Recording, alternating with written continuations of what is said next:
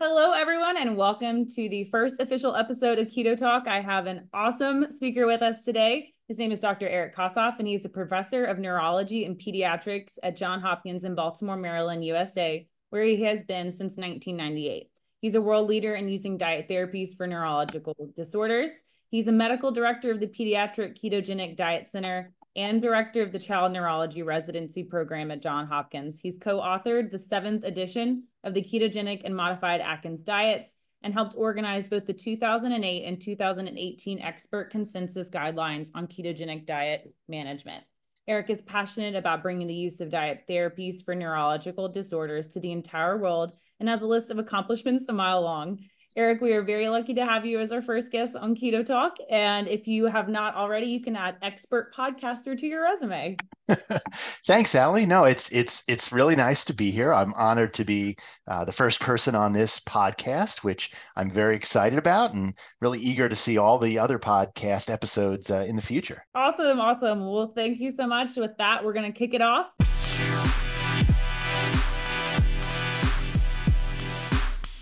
If you're new to our audience, we just want to let you know that each compact episode of Keto Talk is going to provide practice updates for anyone using or administering the ketogenic diet for epilepsy, migraines, bipolar disorder, cancer, and other medical conditions. Keto Talk has been endorsed by the Education Committee of the International Neurological Ketogenic Society, which we often refer to as INCS. If you have not heard of INCS, be sure to stick around to the end for the episode for more information on INCS and why becoming a member will help your career in ketogenic diet therapies.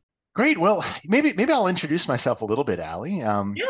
As you said, I'm a professor of neurology and pediatrics. I am a card-carrying child neurologist. I came to the ketogenic diet kind of like late in my career of training. I had not heard about the ketogenic diet during my medical school or pediatrics, and it was in my training as a child neurologist at Johns Hopkins that I spent some time with Dr. John Freeman and Dr. Patty Vining and learned about the ketogenic diet. I had really not been aware of it. And I was blown away. This was probably about 2000. I was an epilepsy fellow by the time I started doing some research in the diet. And I took over the ketogenic diet program here at Hopkins after Dr. Freeman retired. And it's been a great part of my career. I'm very invested in education. I'm the residency director at Hopkins for the residents, and I want to make sure that what I had is not the case nowadays. I want them to be able to learn from the beginning all about the diet, take it with them wherever they go in the country or world as child neurologists. It's a therapy that really is incredible. I handle our pediatric patients. Maybe for a future podcast, we can have my partner, Dr. Mackenzie Cervenka, who runs our adult program, which has its own unique opportunities and challenges. But I take care of kids. My specialty within that is really the youngest of the young kids. I take care of lots of infants with severe epilepsy and help put them on ketogenic diets to help suppress their seizures and in some cases even cure them. It's been a great career. I'm still going strong, and just love doing research, love answering questions. That's I think why a lot of us went into medicine. Is to help people, but also to try to answer some of the tough questions. Now take for granted things that we were taught, but also say like, does this make sense? Why are we doing things this way? Maybe like we could change things and see if it makes it easier and better for patients. In order to stay on the diet, to be healthy on the diet, and to find out maybe who should go on the diet and maybe who shouldn't go on the diet. So that's sort of been a big part of my career is trying to answer some of those seemingly simple questions, but Yeah. not always so simple when you investigate them. A large part of our job, it feels like, is helping explain the diet to patients, families who are not as familiar with it. So tell me, from your perspective as someone who's very passionate about teaching, how you might explain the diet to a family who's never heard of it, or how you might summarize where it started and how it's evolved over the years and make them kind of feel comfortable with that process for their child. Sure. Yeah. So this comes up quite a bit, Allie. It's not uncommon that, I'm having a day in the office. I'm in my at my desk working on a paper, and I get a text or a call, and someone says, "Hey, if you're free, can you stop by and see this family?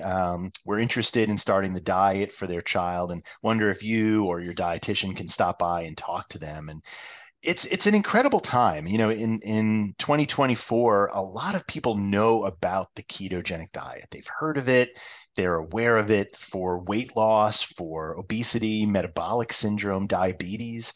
And so it's actually very different than when I started, where people had just absolutely no idea what it was. And now, if anything, people know and sometimes have a little bit of a misconception. Mm. And so I actually find some of what I do when I talk to families is I acknowledge what the classic ketogenic diet, so to speak, that's out on the news and in media is, but then I tell them that this is, a medically supervised, very strict dietitian guided diet that is being done to help epilepsy. I do spend time explaining to them that it is not alternative. People think that it's an alternative therapy, but I make it very clear that it is like the medicines that the child is already getting. It is a medical therapy with definite risk, and that we do it in the hospital. At least we do here at Hopkins in the hospital. Some centers will do it at home as an outpatient, but we do it in the hospital mostly for all the teaching, but also supervision to make sure the child is safe. So, when I talk to a family, Allie, I explain to them, what the foods are. I tell them that it is a high fat diet, and I give them examples of the foods, and usually they nod and they understand, and they say, "Oh, my child likes avocados, and they like bacon, and they like butter." That's usually the easy part. But then I say, well, there's a downside, and there are a lot of things that the child really either has to significantly limit or sometimes stop altogether. And that's mostly carbohydrates. And so I explain to them what those carbohydrates are. Sometimes that is the end of the discussion for some of the families, but a lot of times they're like, "Oh, I think that'll be okay." And I give them examples of things that can be made keto friendly, like pizzas and some rolls and breads and cookies. And a lot of them know about some of those keto products out there. And, we do use them, of course, sparingly for our kids who are on various different ketogenic diets. So I explained to them a little bit about what that's like. I encourage them to go on the internet. I encourage them to buy some cookbooks, because that's, I think, really the first step, is just making sure that they understand what the foods are like. I then usually discuss the process. I tell them that, at least at our center, we bring children into the hospital for usually 48 hours in order to initiate the diet. I explain that we do some blood work, that we gradually initiate it over a few days while checking blood sugars and checking urine ketones. Explain to them what all of those things are. I make it clear to them that it is not a substitute in all cases. It can be sometimes, but it is not a substitute for medicine. I've learned over the years, Allie, that's something that parents sometimes don't always acknowledge, that that's what they want. And so I bring it up right off the bat. I say that, the first month we're going to leave the medicines the same. But if things go well, if the seizures are improving, and they don't have to be seizure free, they just have to be improving, we might start to lower the medications one at a time. But I bring that up right away. I bring it up the first time I meet the families, because otherwise I have learned over the years that there's disappointment, there's a misunderstanding that, the diet's going to start and all the medicines, sometimes many medicines, are going to stop. And that's not true. So I explain that to them. I do, talk about the side effects, and I tell them that during the admission, we're going to teach them all about them in much more detail. But I say that most of the time, the side effects are preventable. If they do occur, we can treat them. And usually that's not why we stop the diet. And then I usually then give them options for when we do our admissions in groups. So I tell them we may have an opening in March, or we may have an opening in April, for example, and make sure it works with their schedule. I talk to them about their home life. I say, who's at home? Are there other kids at home? Who's the cook at home? I just sort of make small talk, chat about those kind of things. And, of course, before I've even met the family, I've probably talked to the neurologist or whoever's referring the child and just make sure it's appropriate, right? Do they have a situation that the diet would be helpful for? Is their nutrition guaranteed? That's probably one of the major reasons that I might say no is, the child is losing weight and we're really worried about their nutritional status.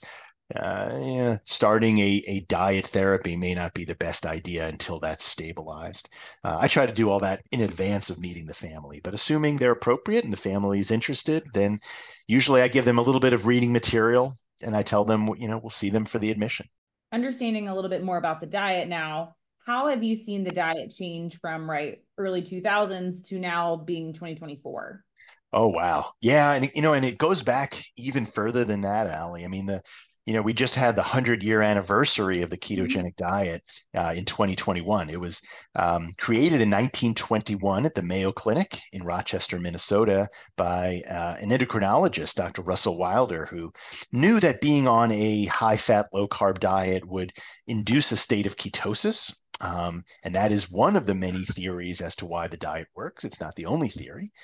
Probably great for another podcast is how it works, right? But Dr. Wilder said, hey, I think that, we know that fasting, we know that, this kind of state can be induced by this diet. And we knew that fasting for many years could be helpful for epilepsy. And there's actually still some science about that too. And so that was 1921, and things really exploded quickly after that. Lots of research, lots of papers, children, adults, that the diet could be helpful in about half of the children in which it started, in which still 100 years later is still the truth today, that usually about half the children who go on it will have at least a 50% reduction in seizures, and usually about 10-15% can become seizure free. So in the 1920s, 1930s, 1940s, it was extremely popular, mostly at major academic centers, mostly in children, even though initially, again, some of the data was really good for adults. It really just took off for children.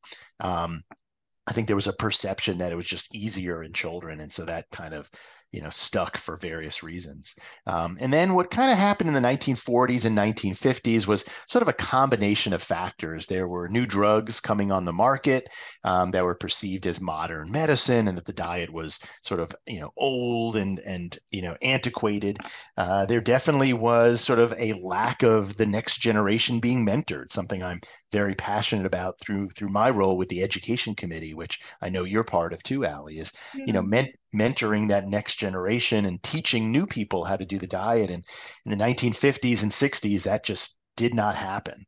And so a lot of the experts kind of retired, and the diet in many ways retired with them.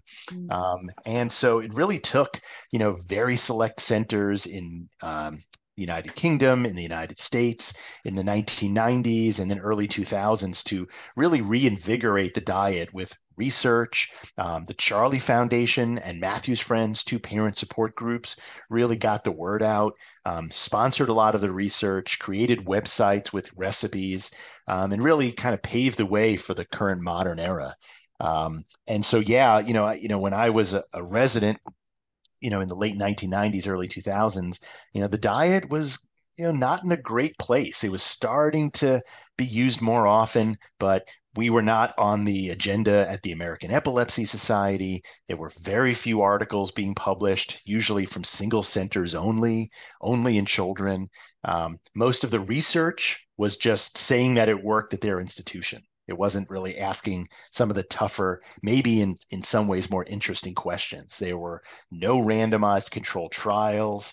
It was really being kind of perceived as a diet of last resort. And I think what happened sort of in the early 2000s was young, excited neurologists, dietitians really kind of collaborated, which is, a word that, I don't use lightly. Collaboration's a lot of work. Working together, not just writing your own papers, but submitting together, combining the data, going through all the work to do that. And really, again, asking some really tough questions. A lot of the diet is based on tradition going again back to the 1920s, and to question that tradition in some ways was heresy, like fasting, right? Of course you have to fast, Mm. Well, maybe not. Dr. Berquist, and the team from Children's Hospital of Philadelphia, where they questioned that and said, look, if you look at the outcomes in a randomized way, fast or no fast, it's the same. Um, Starting the diet gradually instead of over a few days also seems to be effective. We now have 5 different ketogenic diets. They all work. They're all probably about the same. These are things that 20 years ago nobody would have really envisioned being an option. Mm. But it was questioning, debating, and some of these ideas that were thought to be, just kind of wild have now turned out to be the status quo. Fasting is a great example. For the most part, most centers don't fast anymore. Mm. Um, Amazing. It is amazing. And kind of to your point, many centers are using the diet to treat epilepsy or other type of seizure conditions. But how do you think that centers might adjust that practice to accommodate for other conditions, like migraines, cancer, bipolar disorder, other things like that? So yeah, Allie, it's definitely the future now. I mean, well, I say that it's the present. Mm. They've known for many, many years that a lot of the seizure medications that we use for patients with epilepsy are also effective for other things. So, migraine, a lot of the migraine drugs are anticonvulsants. A lot of our medicines that we use for bipolar disorder, mood stabilization, are some of our seizure medications. And so, these drugs were designed for epilepsy, but they're being used for lots of other things. And it makes sense, right? Why would the diet, which is helpful for epilepsy, maybe not be, completely outrageous to think about for some of these other conditions? And so most of the work recently has been on neurologic conditions, specifically ones that have really taken off have been cancer, migraines, dementia. Those are really kind of taking off. And one of the fastest growing ones has been what they're now calling metabolic psychiatry, using it for bipolar disorder, schizophrenia, using it for psychiatric conditions. And these are very complicated fields. I am a neurologist. I specialize in kids. Um, I don't know much about cancer and I don't know much about bipolar, but we're all learning pretty quick. Most of the specialists in these fields are asking us for advice. They're asking us to collaborate. They're asking us for ways to study the diet for these conditions because just trying it and saying it works is not going to convince people. It's certainly not going to convince physicians. We really need those clinical trials to say who best does it work for which kind of cancer, for which specific psychiatric condition. When should we start it in the algorithm? Do we try 3 psychiatric meds, 2 psychiatric meds? I mean, these are questions we really just don't know yet. But there's some really smart people in all of these fields looking at diets. It's exciting. Mm. Speaking of smart people in the field, right, Eric, you're one of those. So if you had to say something to yourself more than 20 years ago when you were starting out in the field, what would that be? Oh boy. First of all, thanks for calling me smart. I appreciate it. you know, um, what would I have told myself? Patience, I Mm. think maybe. Back then, I think like a lot of us in the field, we were very impatient. We're like, the word needs to get out, and it's sort of again putting, the horse, before the cart. Mm. You need to do those trials. And we did them. We did them, of course. But, there were times when you'd go to meetings and, someone would be up there lecturing and never mention the diet for something we knew it was very helpful for. And, I think we all got a little flustered. We all got a little angry. And, I would have probably told myself, just get the papers out. These people are going to be convinced, and they were, but they needed the data. There are people who really they need to see the published evidence. And it just takes time. It takes time for any field to advance. And in ways, that's what we're telling a lot of our colleagues in some of these fields other than epilepsy. We're like, you got to be patient. You Mm. know, you're not going to convince all the psychiatrists that this is effective for bipolar until these studies get done. I know it's true. I believe it's true. I know you believe it's true, but and it's not to say you can't, get these trials going and start patients on it. But to convince the large population, it just takes time. It takes time. That's definitely.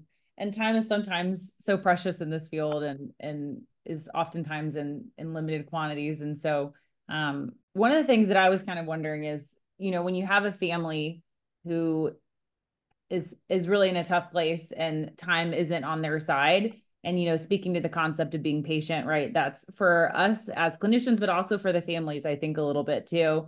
What are kind of some of the things that you have done or have said to families that help comfort them during that time or help them maybe see the light at the end of the tunnel for the diet? No, that's, boy, my approach, Allie, is I try to have them meet with as many people as possible, right? Because I think, information coming from me, is one thing, right? I'm a neurologist. I tend to really kind of go to the data, right? If they say, well, how long does it take to work? I say, well, the data would say, we see improvement, in average about 14 days. And, when these children have difficulties during the admission week, which definitely happens, I tell them this happens. The data would suggest they're going to still do well. The data would say, this happens in about half of the children who start the diet. I'm a scientist at heart, so and there's so much data on the diet now, I tend to do that. But I also know my limitations, and I'll bring my dietitian Zahava in, and she has a different perspective of like having seen 20 years of children go on the diet, and she's like, they can do this. Let's work together. Let's find the foods they're going to like. And the other thing is, besides having social workers, having my nurse get involved, is other parents. There's only so much I think I can say as a neurologist, but when another parent who's done this before, can speak to a family and kind of calm them down and tell them they've been through this and tell them it's hard, that they know it's going to be a tough first month. They trust them. They probably believe them more than me. So, we have a whole cadre of parents that, we can, get involved during admissions and even before we even start the diet, just to talk to the families and tell them that they can do this. It's an interesting time, Allie. Even though again the ketogenic diet is sort of popularized for weight loss, I think families now, maybe it's because of the internet or I don't know, it's hard to know exactly, but I find them having a little more of a hard time lately than they used to. And I think maybe it is they're going on the internet, they're seeing these like complicated, very detailed recipes, and they worry. And I think we try to tell them it can be done very simply. They don't have to make a different meal, every day of the week. They can, if the child likes a certain meal, they can repeat it over and over again. We're trying to make it more simple, but I think the world as a whole is making it more complicated.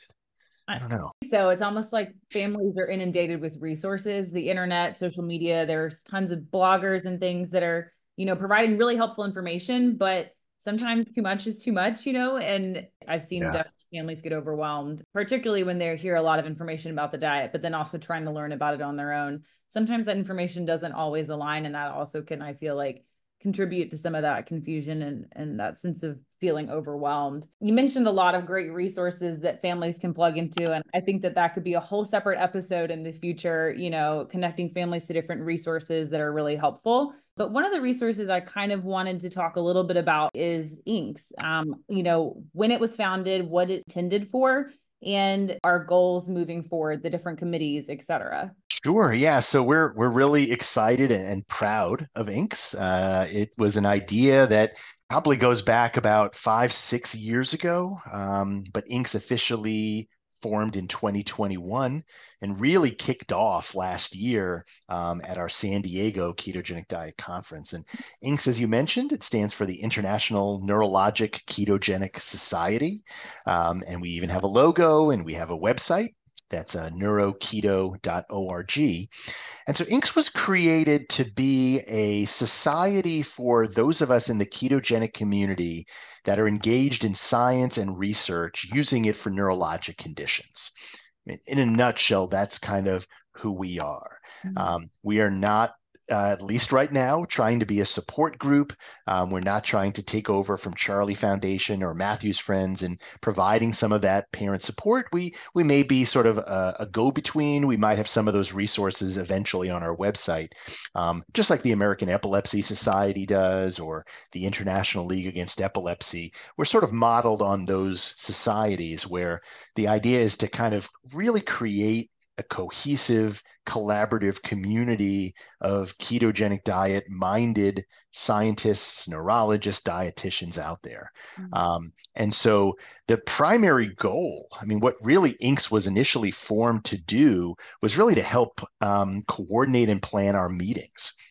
So the meetings go back to 2008. The first one was held in Scottsdale, Arizona, and had about 250 people together who were like-minded neurologists and dietitians to talk about the ketogenic diet as it really was becoming popularized. And we've been having these meetings every 2 years. And these meetings have been mostly run by the Charlie Foundation and Matthew's Friends.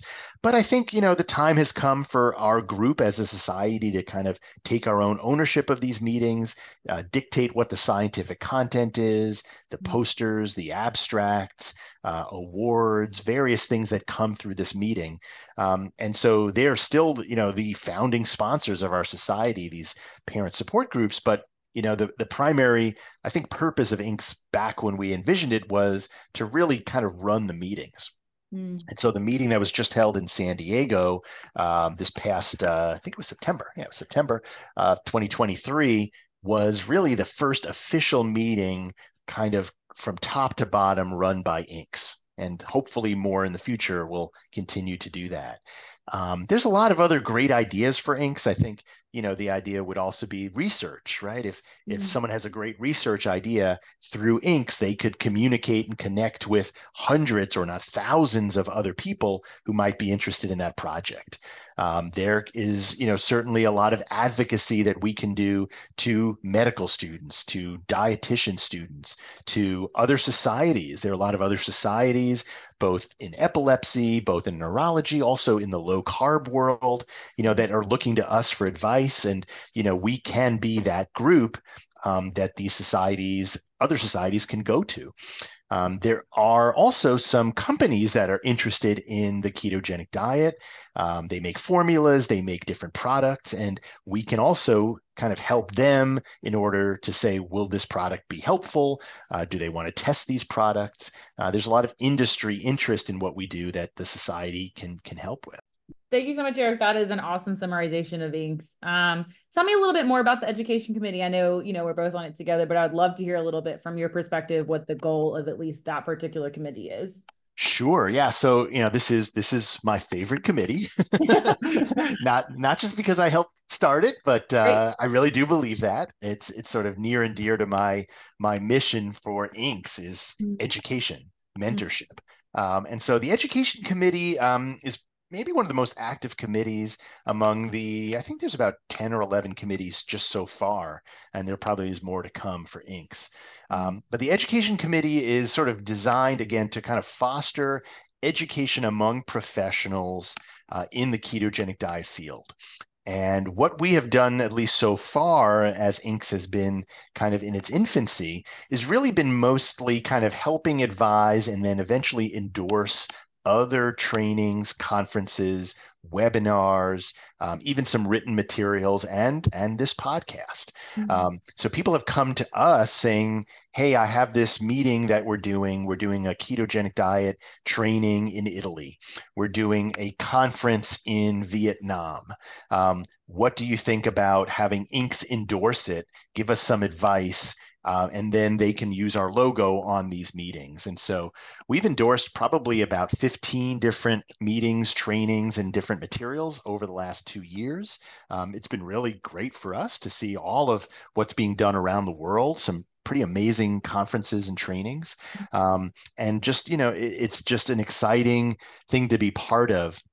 I suspect eventually the education committee may make their own materials. We may do some of our own trainings of professionals, some of our own webinars, some different sessions that may be specific to the education committee, but held at the biannual meeting. So, For example, like an afternoon session for young neurologists and dietitians in the field that are interested in like learning more and then collaborating. Um, at least right now, we are not taking the specific ownership of the biannual meetings. That's actually the scientific program committee that handles the biannual meetings, which are kind of a big job in and of itself. The education committees is distinct from that. But we meet periodically. We have a robust new set of members. Dr. Marissa Armenio from Buenos Aires is the new chair. I'm the outgoing chair of our committee. There's you, there's me, there's Dr. Di Lorenzo from Italy, Dr. Call, who's actually a dietitian and a PhD from Australia, Dr. Bono from Rochester, Kelly Faltersack, who's a dietitian from Wisconsin, Dr. Scora, a neurologist from Los Angeles, Victoria Whiteley, a dietitian from England, Kagla Fenton from Philadelphia, a dietitian, and Maria Soto Blanquel, who's also a dietitian from Mexico. We have a really robust international group of experts, all interested in educating our ketogenic diet professionals. INCS is growing, and we're looking for new members. Membership, of course, has its benefits. It will help get you a discount at the biannual meeting. It gets you the PDF newsletters that we are putting out that have news about the ketogenic diet world and society. It will give you access to our mailing list and our email mailing list. So if there's someone you want to reach out to, you can log in and find out who they are and where they are in the world. You can be part of committees. So if you're a member of INCS, you can be a member of these committees. And I think for all of us in our careers, trying to advance and trying, to do good things in science, it's just a real important thing to be part of.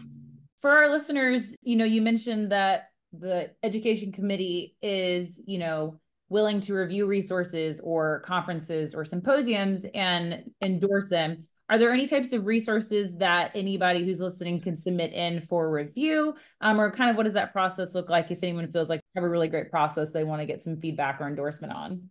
No, sure. Yeah. So, at least right now, primarily what we are endorsing are conferences, trainings, that kind of activity that is that is educational. Now, we've been approached sometimes by people who have like a flyer. Sometimes it's an industry liaison, someone who says, "Hey, I want to use this for my materials," training resources, written documentations. We have endorsed those before, but for the most part, again, it's more of the, I guess, sort of live trainings or recorded trainings that our committee has been primarily deciding to help give endorsement to. If you have something you want to run past us, you would like to have INCS endorsement and be able to use the INCS logo, the best thing to do is reach out to Dr. Marissa Armenio. And you can find her certainly on the internet, but you can reach out to me or Allie, and we can get you in touch with her.